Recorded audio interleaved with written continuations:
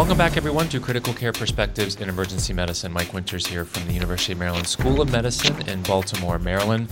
Certainly coming to all of you this podcast during very, very challenging times, regardless of where in the world you're listening, you are confronting COVID-19.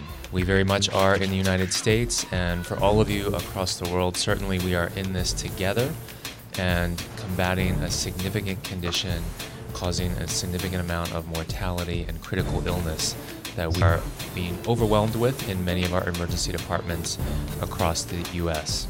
Now, recall that about 2 weeks ago, we had an update or did our first COVID-19 podcast.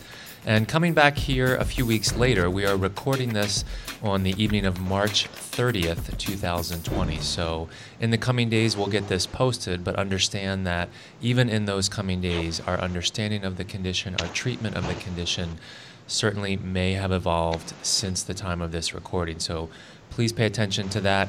We are going to have a handout certainly for the podcast on this discussion regarding a few of the key updates we'll have for you, as well as some new practice parameters that have been published and some of our experience. So just take note that some of this may change over the coming days by the time that we record it, and then you ultimately listen to it.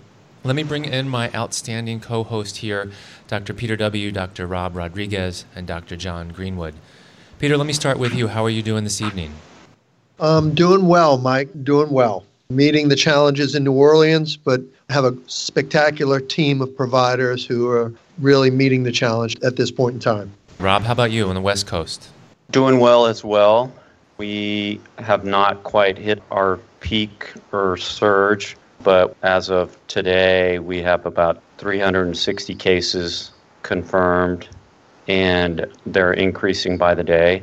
We are not at a state where we are overwhelmed, but we are preparing. We're getting ready for the spike.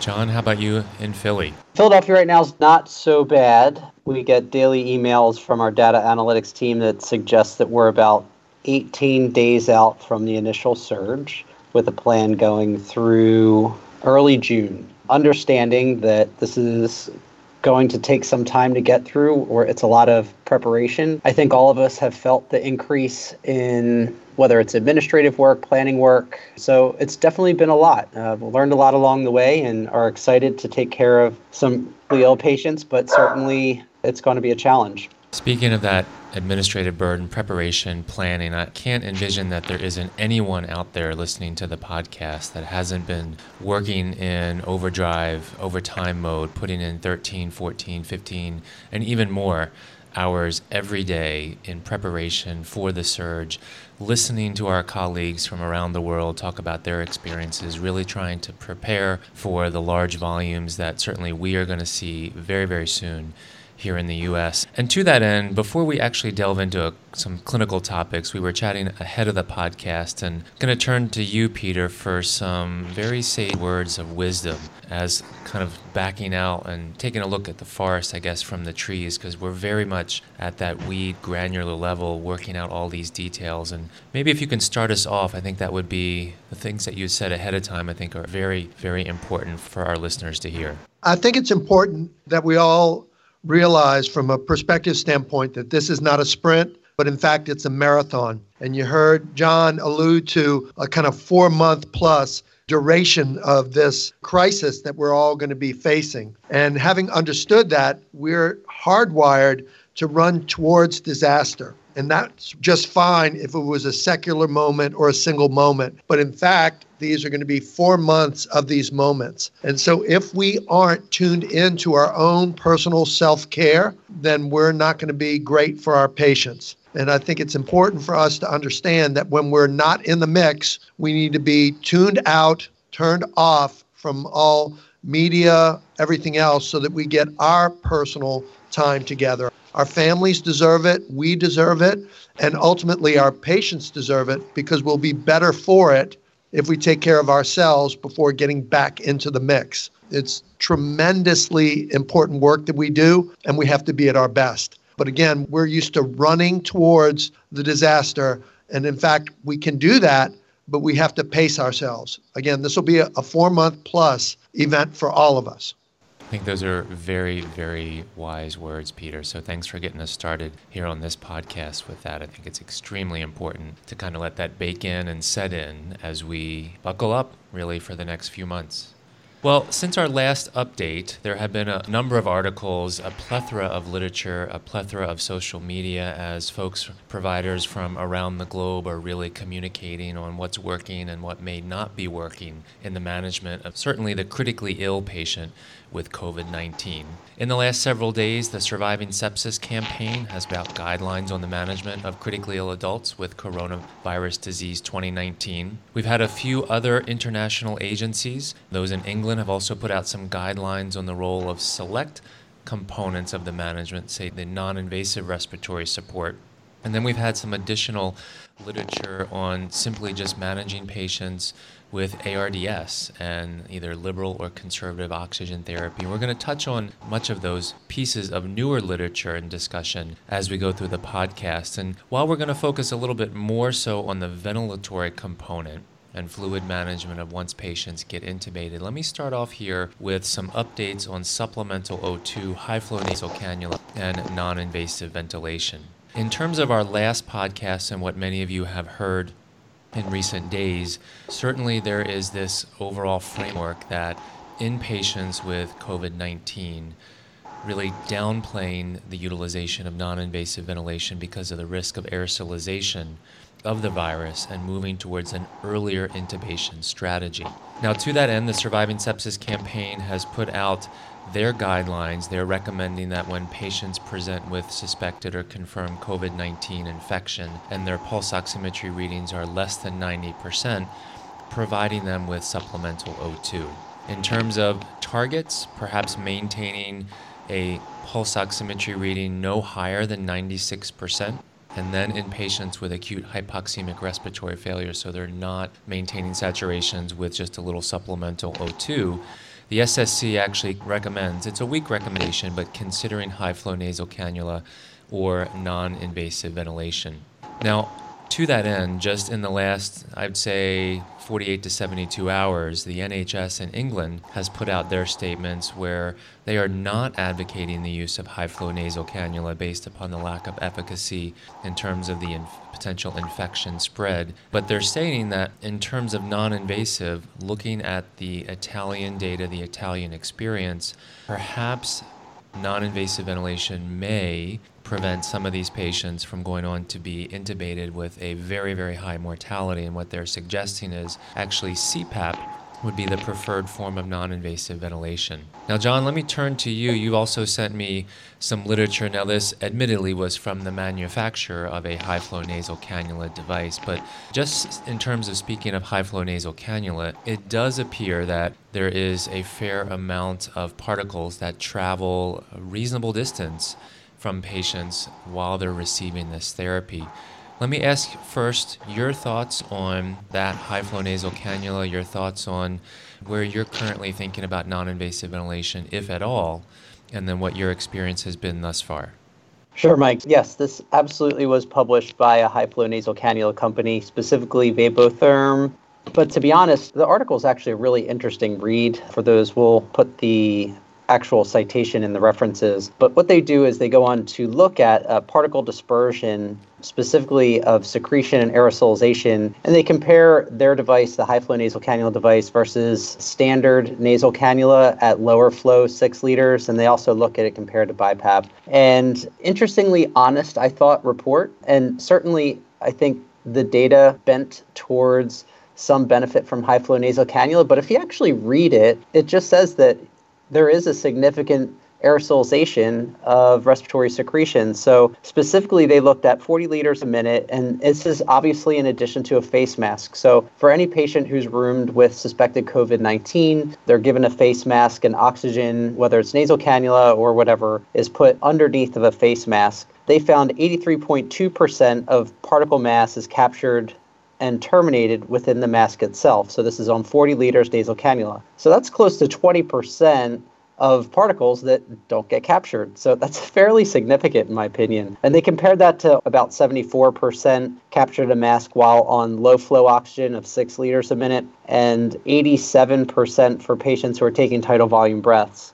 Now, it's important to note that the particles that escaped during the mask with high flow actually had a longer travel length that was greater than a meter. So if we're not practicing metric system, in good distance of at least around 3 feet or so 16% of aerosolized particles travel greater than at least 3 feet. So what that says to me is high flow, even if you choose to do low flow, high flow nasal cannula, there's a significant risk of aerosolization. And I think the last point to take away from that is if the patient's breathing tidal volume breaths in a room without a surgical mask and just high flow alone, 31% of the particle mass leaving the nose and mouth will basically land greater than a meter from the face. So my takeaways from that were, number one, always keep a mask on the patient, but two, recognize that there is significant aerosolization, even if you're using high flow or regular nasal cannula. And so it's something definitely worth thinking about. Now, at our institution locally, we've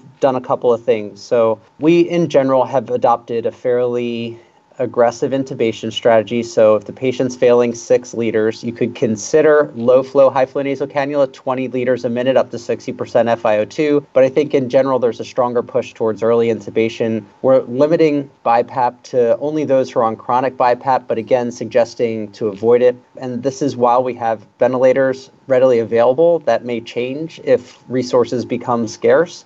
But this was a nice little article that, despite showing maybe more efficacy over regular nasal cannula, just stated the obvious that there's significant aerosolization from the patients with high flow nasal cannula. So that's pretty much where we stand at University of Pennsylvania, is really limiting the use of either high flow nasal cannula or BiPAP and suggesting earlier intubation as of March 30th, 2029. Well, Peter, let me turn to your experience and your thoughts coming out of New Orleans, because that certainly has, in the last several days, become increasing incidence and prevalence in your area.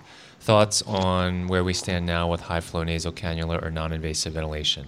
So we almost perfectly mirror what John is doing in Philadelphia. We have discouraged the use of non-invasive ventilation in the ED for the simple fact of there's lots of people going in and out of the room. We thought that the risk-benefit ratio is just not there. Now, different ballgame if you're chronically on CPAP or BiPAP at home, we would continue that. In the ICU, once you're stable and we have everything under control, we use a little bit more of both. And we've not had any downturn with that. But we've kind of shied away from it in the emergency department where resources and the number of fluctuations in the room were so great. So the exposure to the providers were not acceptable to us. All right, sounds good. And then, Rob, your experience on the West Coast?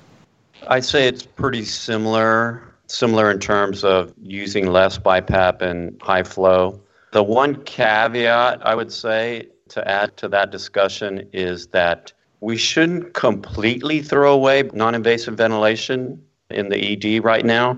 I mean, there are cases like people who come in with clear pulmonary edema, or as the two of you said before, patients who have pre-existing need for non-invasive ventilation. So I would say that yeah, we're discouraging, we're moving away from non-invasive ventilation in people who may have COVID, if they have any sort of signs or symptoms of COVID. But I would caution to not completely throw it away in other groups like that CHFer. Because if we start completely discarding non-invasive ventilation for those other cases, we're going to eat up our ICU beds with patients that we intubate for pulmonary edema and things like that. I agree with that. Yep, good points. Well, let's transition from the non-invasive now, where the patient's continuing to decline rapidly, and as many of you have experienced, this is a fairly abrupt decline. Moving on to intubation, we touched on that during our last COVID-19 podcast. Not sure that there's new things to say, just as a reminder, recommending the utilization of video laryngoscopy over direct laryngoscopy, trying to minimize personnel in the room, having the person intubating being that most experienced person with airway management in order to minimize any attempts and potential risk of transmission. There's been a lot about the utilization of placing perhaps clear drapes over patients, and then some very artistic or I guess mechanical engineering in the sense that intubating boxes that are kind of slid over or positioned over the patient with, I guess, armholes and various contraptions. Let me just leave it at that in terms of intubating to decrease risk of transmission and aerosolization and contact with the intubator. Guys, let me just ask you, intubation-wise, any pearls or potential pitfalls that you've encountered at your institutions? Peter, let me go to you first. Some of the pearls that we've benefited from, we created a strike team from anesthesiologists and CRNAs who come in and manage the airway, whether it's in the ICU or in other areas. The ED is still intubating, but the strike team handles the floor and the ICU, and that has freed up other folks to do other jobs. It's worked very well. That's great to hear. Rob, how about any pearls on your end? Yeah, we're similar in that regard. We in the ED are still obviously doing all of our own intubations. We do have it restricted now to our senior level residents and or the attendings. So we're not allowing interns or second years to intubate these patients. And we otherwise, on the floors in our ICU, we have a similar type of team that comes to manage the airway. And John? Yeah, so I can say in our emergency department, similar experience. So we've met with our anesthesia colleagues as well, because we've had a couple days where there have been simultaneous intubations going on 3 at a time one day. And it was really a challenge for our clinical pharmacists as well as our clinical team. So coordinating with our anesthesia department to have an available resource for backup should multiple intubations arise at the same time again. They've been wonderful. So certainly agree with Rob about having the most experienced people intubating. We're basically allotting our senior level residents and attendings only to be intubating suspected COVID PUIs. And then if I could editorialize for just 30 seconds about these contraptions, I don't know about you guys, but I think these are insane. In some ways can be potentially dangerous to our clinical teams. We've introduced one simple thing being the bacterial viral filter when bagging a patient on the end of the ET tube. And we've in-serviced our trainees as well as our attendings. And even that simple introduction of a new piece of equipment, we've had a couple QI events where people weren't sure how to attach them. And to introduce any new equipment during a period of stress or high intensity, I think increases our chances for error. And this is just my personal opinion, but every time I've been asked about this from a critical care leadership standpoint or anything, I've made a strong recommendation of please don't. It's just going to potentially confuse people, introduce technical challenges. So we're really avoiding these at all costs. I think that's incredibly important to point out, John. So thanks for saying that. I completely agree with that, John. It seems like there's a ton of confusion right now, and every day there's a new protocol or a new step, and introducing various things that we're not used to using can make things worse. I think that was an outstanding point, John. Well said, both of you.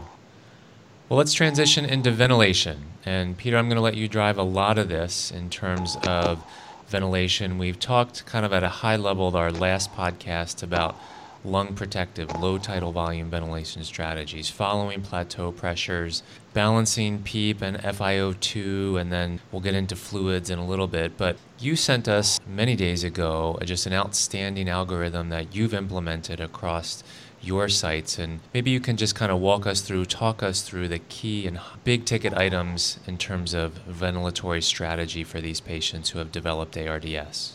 Sure. So I just want to give a shout out to my folks here, David Jans with LSU Pulmonary Critical Care, Nirav Patel, our CMO, who's critical care and ID, and my son Joshua, who kind of put together this algorithm. On the ventilatory side of things, it's low tidal volume and not usually really stressing the use of ARDSnet. So tidal volumes 4 to 6 cc's per kilogram, predicted body weight, and then fluctuating that based on pHs, and the algorithm's pretty clear. They use a PEEP FiO2 ARDSnet driver that's really helped us. We've used SATs and FiO2. So if the SAT's less than 96% and the FiO2 is greater than 55%, that's our trigger for prone positioning. And then we'll go ahead and prone those patients 12 to 16 hours a day. And in fact, we created a team that all they do is come to the ED and flip the patients. They're the prone team, and they're the flippers. And that's all that they do through the whole ICU. So they're very expert at it. And again, We created our own contradiction list to prone positioning, like who to avoid this on. And if the SAT FiO2 ratio is greater than 150 or they're on the high PEEP ladder, we don't do it. If they're on either hemodialysis or ultrafiltration, we don't prone. If they're morbidly obese, we avoid it because we've had some extubations in the past with this. And so the number that we use is right around 300 pounds. And if they've had hemodynamic decompensation during proning or flipping, we avoid it. We wean the FiO2 and the PEEP based on SATs, maintaining SATs greater than or equal to 88% if we're proning you. That's typically our approach. We've had some pretty strong success with that. Let me ask a follow-up question. A few folks have asked about what is meant when we use the term high or low PEEP strategy. Are you able to expand upon that, Peter? So what we've done is in the handouts for this podcast, we'll include the ARDSNet tables for individuals to follow as a guide, and it will help delineate the pathway to follow for the patients. Absolutely. Now, in terms of the FiO2, in terms of oxygenation, it's a huge, probably one of the main clinical features in these patients that we see manifest. We've talked over the past several years about conservative or liberal oxygenation strategies. So let me turn this over to Rob. Rob, there's a study that just got published, I think about maybe 2.5 weeks ago in the New England Journal of Medicine, looking at conservative versus liberal oxygenation strategy in patients with ARDS. Can you bring us up to speed on this latest hot off the press piece of literature? Yes, this is a study out of France. It was multi-center randomized open label trial conducted in multiple ICUs in France. And I think it's important to discuss this article that just came out because it may relate to our management of our ARDS COVID patients. And the findings directly contradict the recommendations from the Surviving Sepsis Campaign and some other recommendations. So the objective of this study was to determine whether conservative oxygenation, in other words, low targeted O2 sats oxygenation, compared to usual liberal oxygenation strategy, a liberal oxygenation strategy would reduce 28-day mortality among patients early in their course of ARDS. And so the inclusions were intubated patients who were receiving mechanical ventilation for less than 12 hours and had ARDS. And they were randomized to two groups. The conservative oxygen group had a PaO2 target of 55 to 70 millimeters of mercury of oxygen, and the liberal oxygen group had a PaO2 target of 90 to 105 millimeters of mercury of oxygen. And they were randomized according to each center, and they had to be enrolled within the first 12 hours of meeting those inclusion criteria of ARDS and intubated. In addition to this, they used standard ARDS protocols. They recommended AC mode instead of volume control mode, but that was not mandated. They, of course, used 6 cc's per kilo, body weight, ventilation, tidal volumes. They had PEEP adjustments according to typical ARDS protocols. They recommended neuromuscular blockade and prone positioning for patients as according to standard sort of ARDS protocols. And their primary outcome was death from any cause at 28 days. And so they enrolled 205 patients, evenly split between the two groups. The baseline characteristics of the two groups were similar, and that there was no difference in baseline severity of ARDS. And their findings were that 28-day mortality was not significantly different between the two groups. The mortality in the conservative group was 34.3% compared to the liberal oxygenation group of 26.5%. However, the 90-day mortality was significantly higher in the conservative O2 group. Again, the conservative O2 group is the lower O2 saturation group. So they did find a significant difference in terms of 90-day mortality.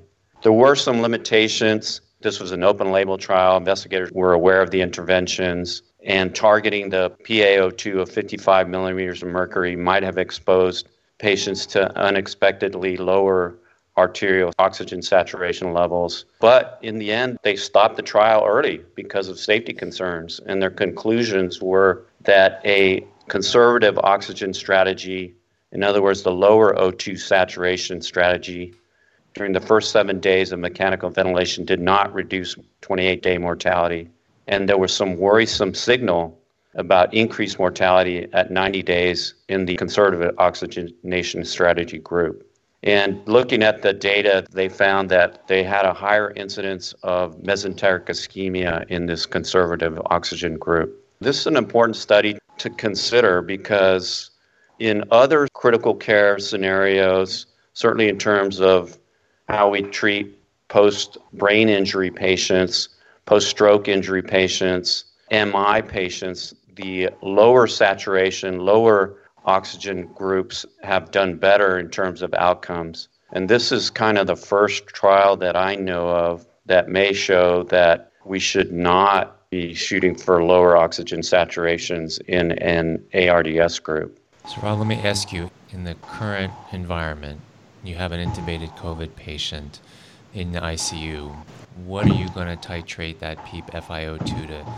What goal saturation are you going to aim for, or PaO2 value? You know, before this study came out, and again, this study literally came out within the past 2 weeks, I was shooting for saturations targeting about 92%, more or less, keeping it between 90 and 94%. Now I have second thoughts, and I'm targeting between really 94 and 97%. And I still do not think it makes sense to oversaturate these patients, but I've readjusted my threshold or my target to around 94, 95%. I've seen other articles and thoughts on that protocols right around that 94 to 96%.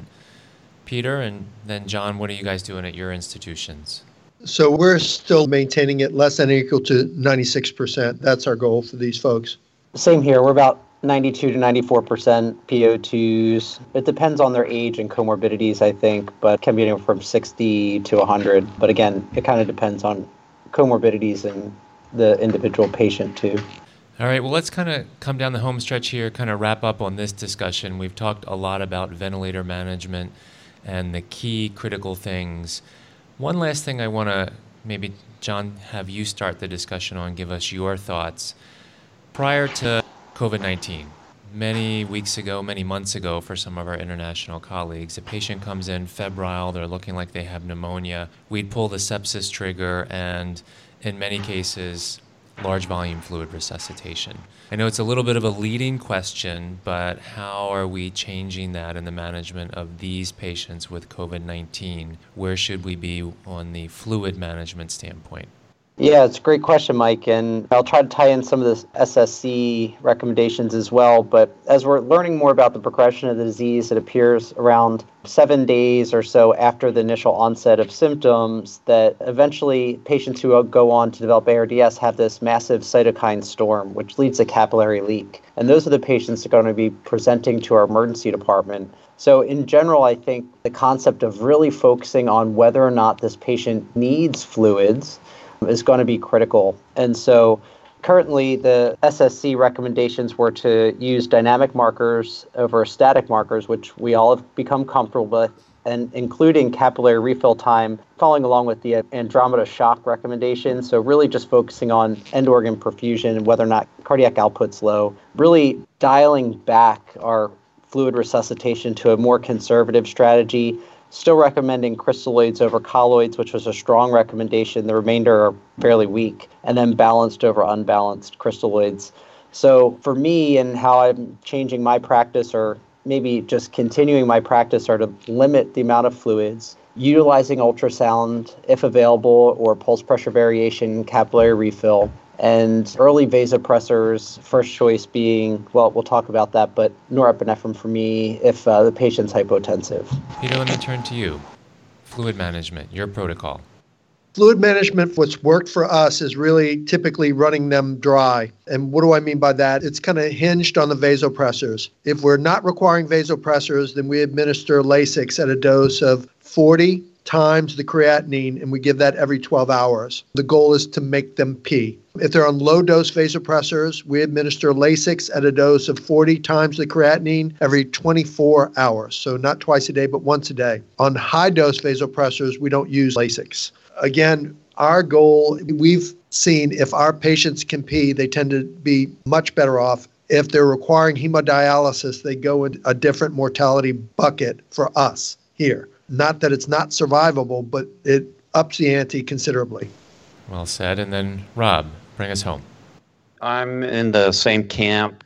I am pretty aggressive now about trying to keep them fluid negative if I can. And I completely agree about the point that even if they have some renal insufficiency or their creatinine is starting to bump, you're better off for patients like this who are in ARDS, trying to keep them going in terms of urine output. And so I tend to use a little bit more Lasix strips in some of these patients. But again, my goal is to try and keep them dry.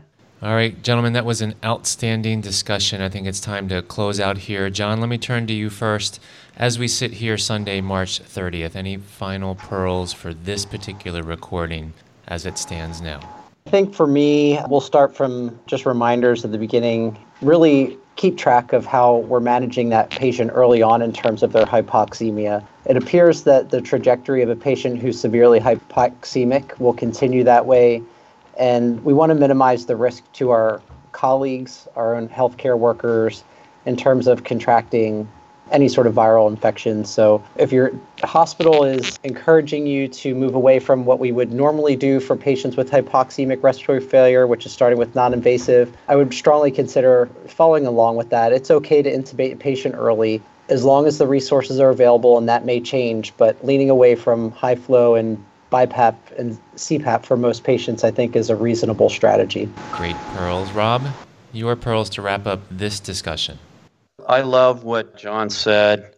Again, I still kind of feel that we cannot completely throw away non-invasive ventilation, and it depends on what percentage of your patients in your population are COVID positive. So like if you're in a community where you haven't really seen any COVID patients and there's not a big trajectory in that way, I would continue to use non-invasive ventilation for its standard uses. Again, avoiding it if the patient has signs of pneumonia or something like that. But we early on were not seeing very many patients that had COVID. It's picked up a lot for us now. And I think that you got to kind of tailor your strategy basically to the prevalence of the disease in your population.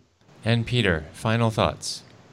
Yeah, just final thoughts. We're living in a very unusual time. The terms that we use liberally here is fluid and dynamic. So this is March 30th. The one thing you can be assured of is probably in 2 weeks, this will be tweaked just a little bit. Not that it's outdated. We'll just have more information, better care. So I would just be tuned into that.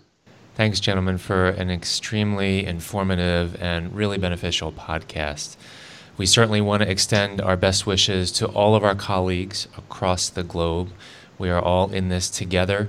And as Peter started off our podcast recording, know that this is a marathon, and please look out for one another and take care of yourself. We will look forward to talking to you on our next Critical Care Perspectives in Emergency podcast. Once again, this is Mike Winters from the University of Maryland School of Medicine in Baltimore, Maryland. We will talk to you next time. Bye for now.